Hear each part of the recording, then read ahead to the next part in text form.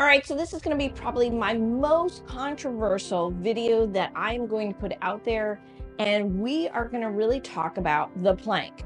Do we do the plank or do we not do the plank? Is it an effective exercise? And I think we have seen this all across YouTube. We've seen major influencers like Althea X, and we've seen Dr. Christy Ennis, and we've seen so many major influencers out there really say, stop doing the plank. It is an ineffective exercise. Do not do it. It's not going to limit your back pain. But I think they might be wrong. So let's take a look. It's about getting to the root problem. Hey everyone, it's Dr. Heather here.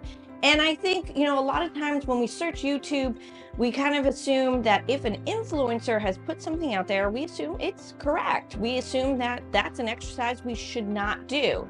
But I went a little bit further here because I started thinking, what is it about a plank that most people would say stop doing it? I went ahead, I looked at all the different videos that are out here from some of our major influencers like Althea X, also Dr. Christy Ennis, only because I wanted to kind of read the comments. I wanted to see what kind of content they were putting out there. Why would they say stop doing the plank? Because it is a very popular exercise that a majority of us in the health and wellness industry give our clients to do. So let's kind of take a look at why would they say stop doing a plank? That's going to be our first reason.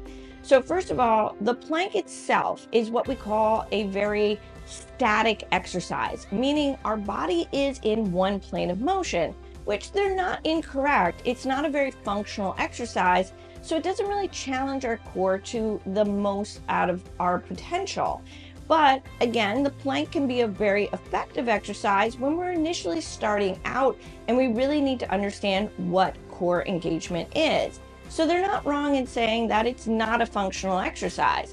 It's what we call a static exercise. Now, the other thing that they do address, both of them actually, is the fact that it engages the hip flexors. Now, if you've seen some of my other videos here on the channel that talk about, hip flexor pain, having over dominant hip flexors, especially if you're some of my runners, we need our hip flexors to go ahead and bring the knee up towards the chest. That's its primary movement action. And when we talk about the hip flexors, we're talking about the psoas muscle and the iliopsoas muscle, which does come off the lumbar spine, L1 through 4, and then attaches itself either to the pelvis or actually to the lesser trochanter of the femur. Now, a lot of chiropractors won't tell you this, but I have mentioned this before. Your hip flexors can contribute to low back pain. Now, again, both of these influencers did state that having kind of over dominant hip flexors could be contributing to your low back pain, which may be why you don't want to do that plank. But guess what? When I really looked a little further and I really kind of brought in some more research, looking at various studies done by Harvard, also to kind of going a little bit more further and seeing what some of the experts, who do some of the publications in men's health, the hip flexor actually isn't really doing its primary movement pattern, which is hip flexion. So it's not necessarily overworking in that means. What it's doing is it's going ahead and doing a isometric contraction because it's allowing itself to contract, but in a lengthened form when we're really just holding that static position. So again, it's more or less allowing our body to have some stabilization at this point. So now if your hip flexor is already contributing to a low back pain symptom, best that we don't actually start with the plank exercise, but we start with some other exercises to really shut down that hip flexor from engaging, to limit that low back pain, and then we can bring in the plank to go ahead and reinforce some other, contraction and stimulation. Now, another thing these guys also talked about was simply the fact that it wasn't doing glute activation. Now, granted, yes, it doesn't truly activate your glute med. And if you don't know much about your glute muscles, you actually have 3 of them. You have a glute max, a glute med, and a minimus. All of them do extension of the hip, and the glute med also does abduction of the hip. And when we're looking at trying to engage our glutes, we do talk about, reinforcing that squeezing action. The plank doesn't necessarily really activate the glutes. What happens when a trainer or somebody in the health profession really talks about squeeze your glutes, what's going on there is actually you're going ahead and taking your pelvis from an anterior tilt or a posterior tilt, and you're bringing it into a more neutral position.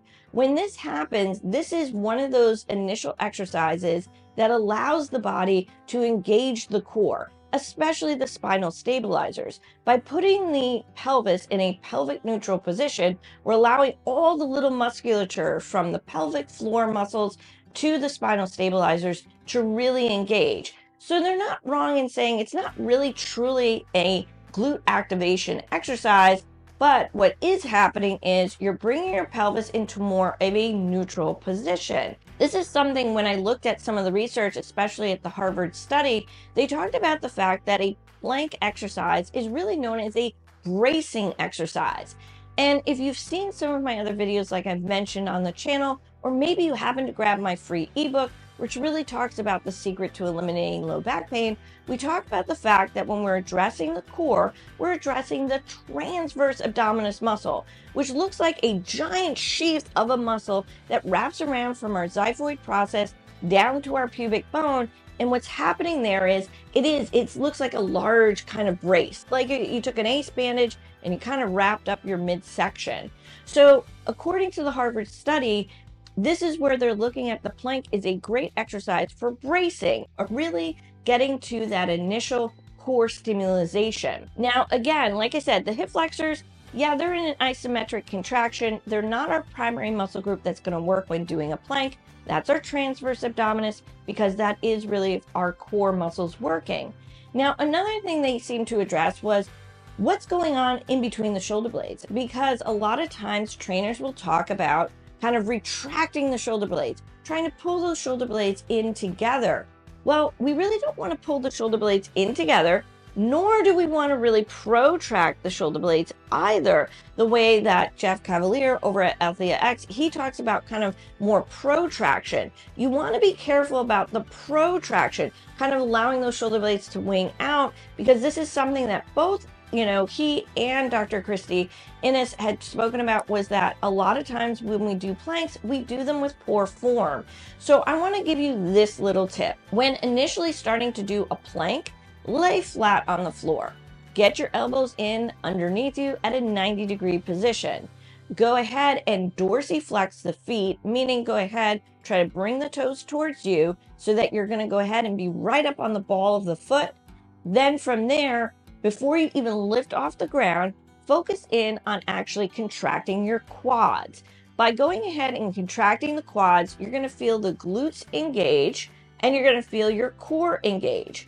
Then from there, try to bring your shoulder blades down and back, allowing for your lats to engage. Your lats play a huge role in core engagement because they are essential for a majority of the activities that we do that require us to be more functional. So when looking at a plank, it's not necessarily a bad exercise to do for low back pain or for various low back conditions that you can use the plank for. The question becomes how to make this type of exercise go from a static one to a very functional one, which is actually going into that dynamic play, meaning you're going to throw in some therapy balls, some BOSUs, some bands to really make the exercise more functional, more active, and more practical to all of the types of daily life that we encounter, whether it's a sports activity, maybe it's just, picking our kids up off the floor, or maybe we are a contractor who has to just have a good core for those awkward positions that we'll be in throughout the day. So again, these guys aren't 100% wrong, nor are they 100% right. Like I said, we have to kind of break it down, look at the anatomy, and look at also too what the research is saying. Now, I did watch both of their videos, and I did go to all their comments. So if you're interested in learning more about some interesting core engagement exercises that you can do, click down below. I've left you links to both my free ebook and my low back pain online course, which really looks at taking it a step further by using a therapy ball, resistance bands, and a BOSU to challenge your core a little bit more and bring in some of those functional exercises that both of those influencers speak on. All right, everyone, this is Dr. Heather. I'll catch you in my next video.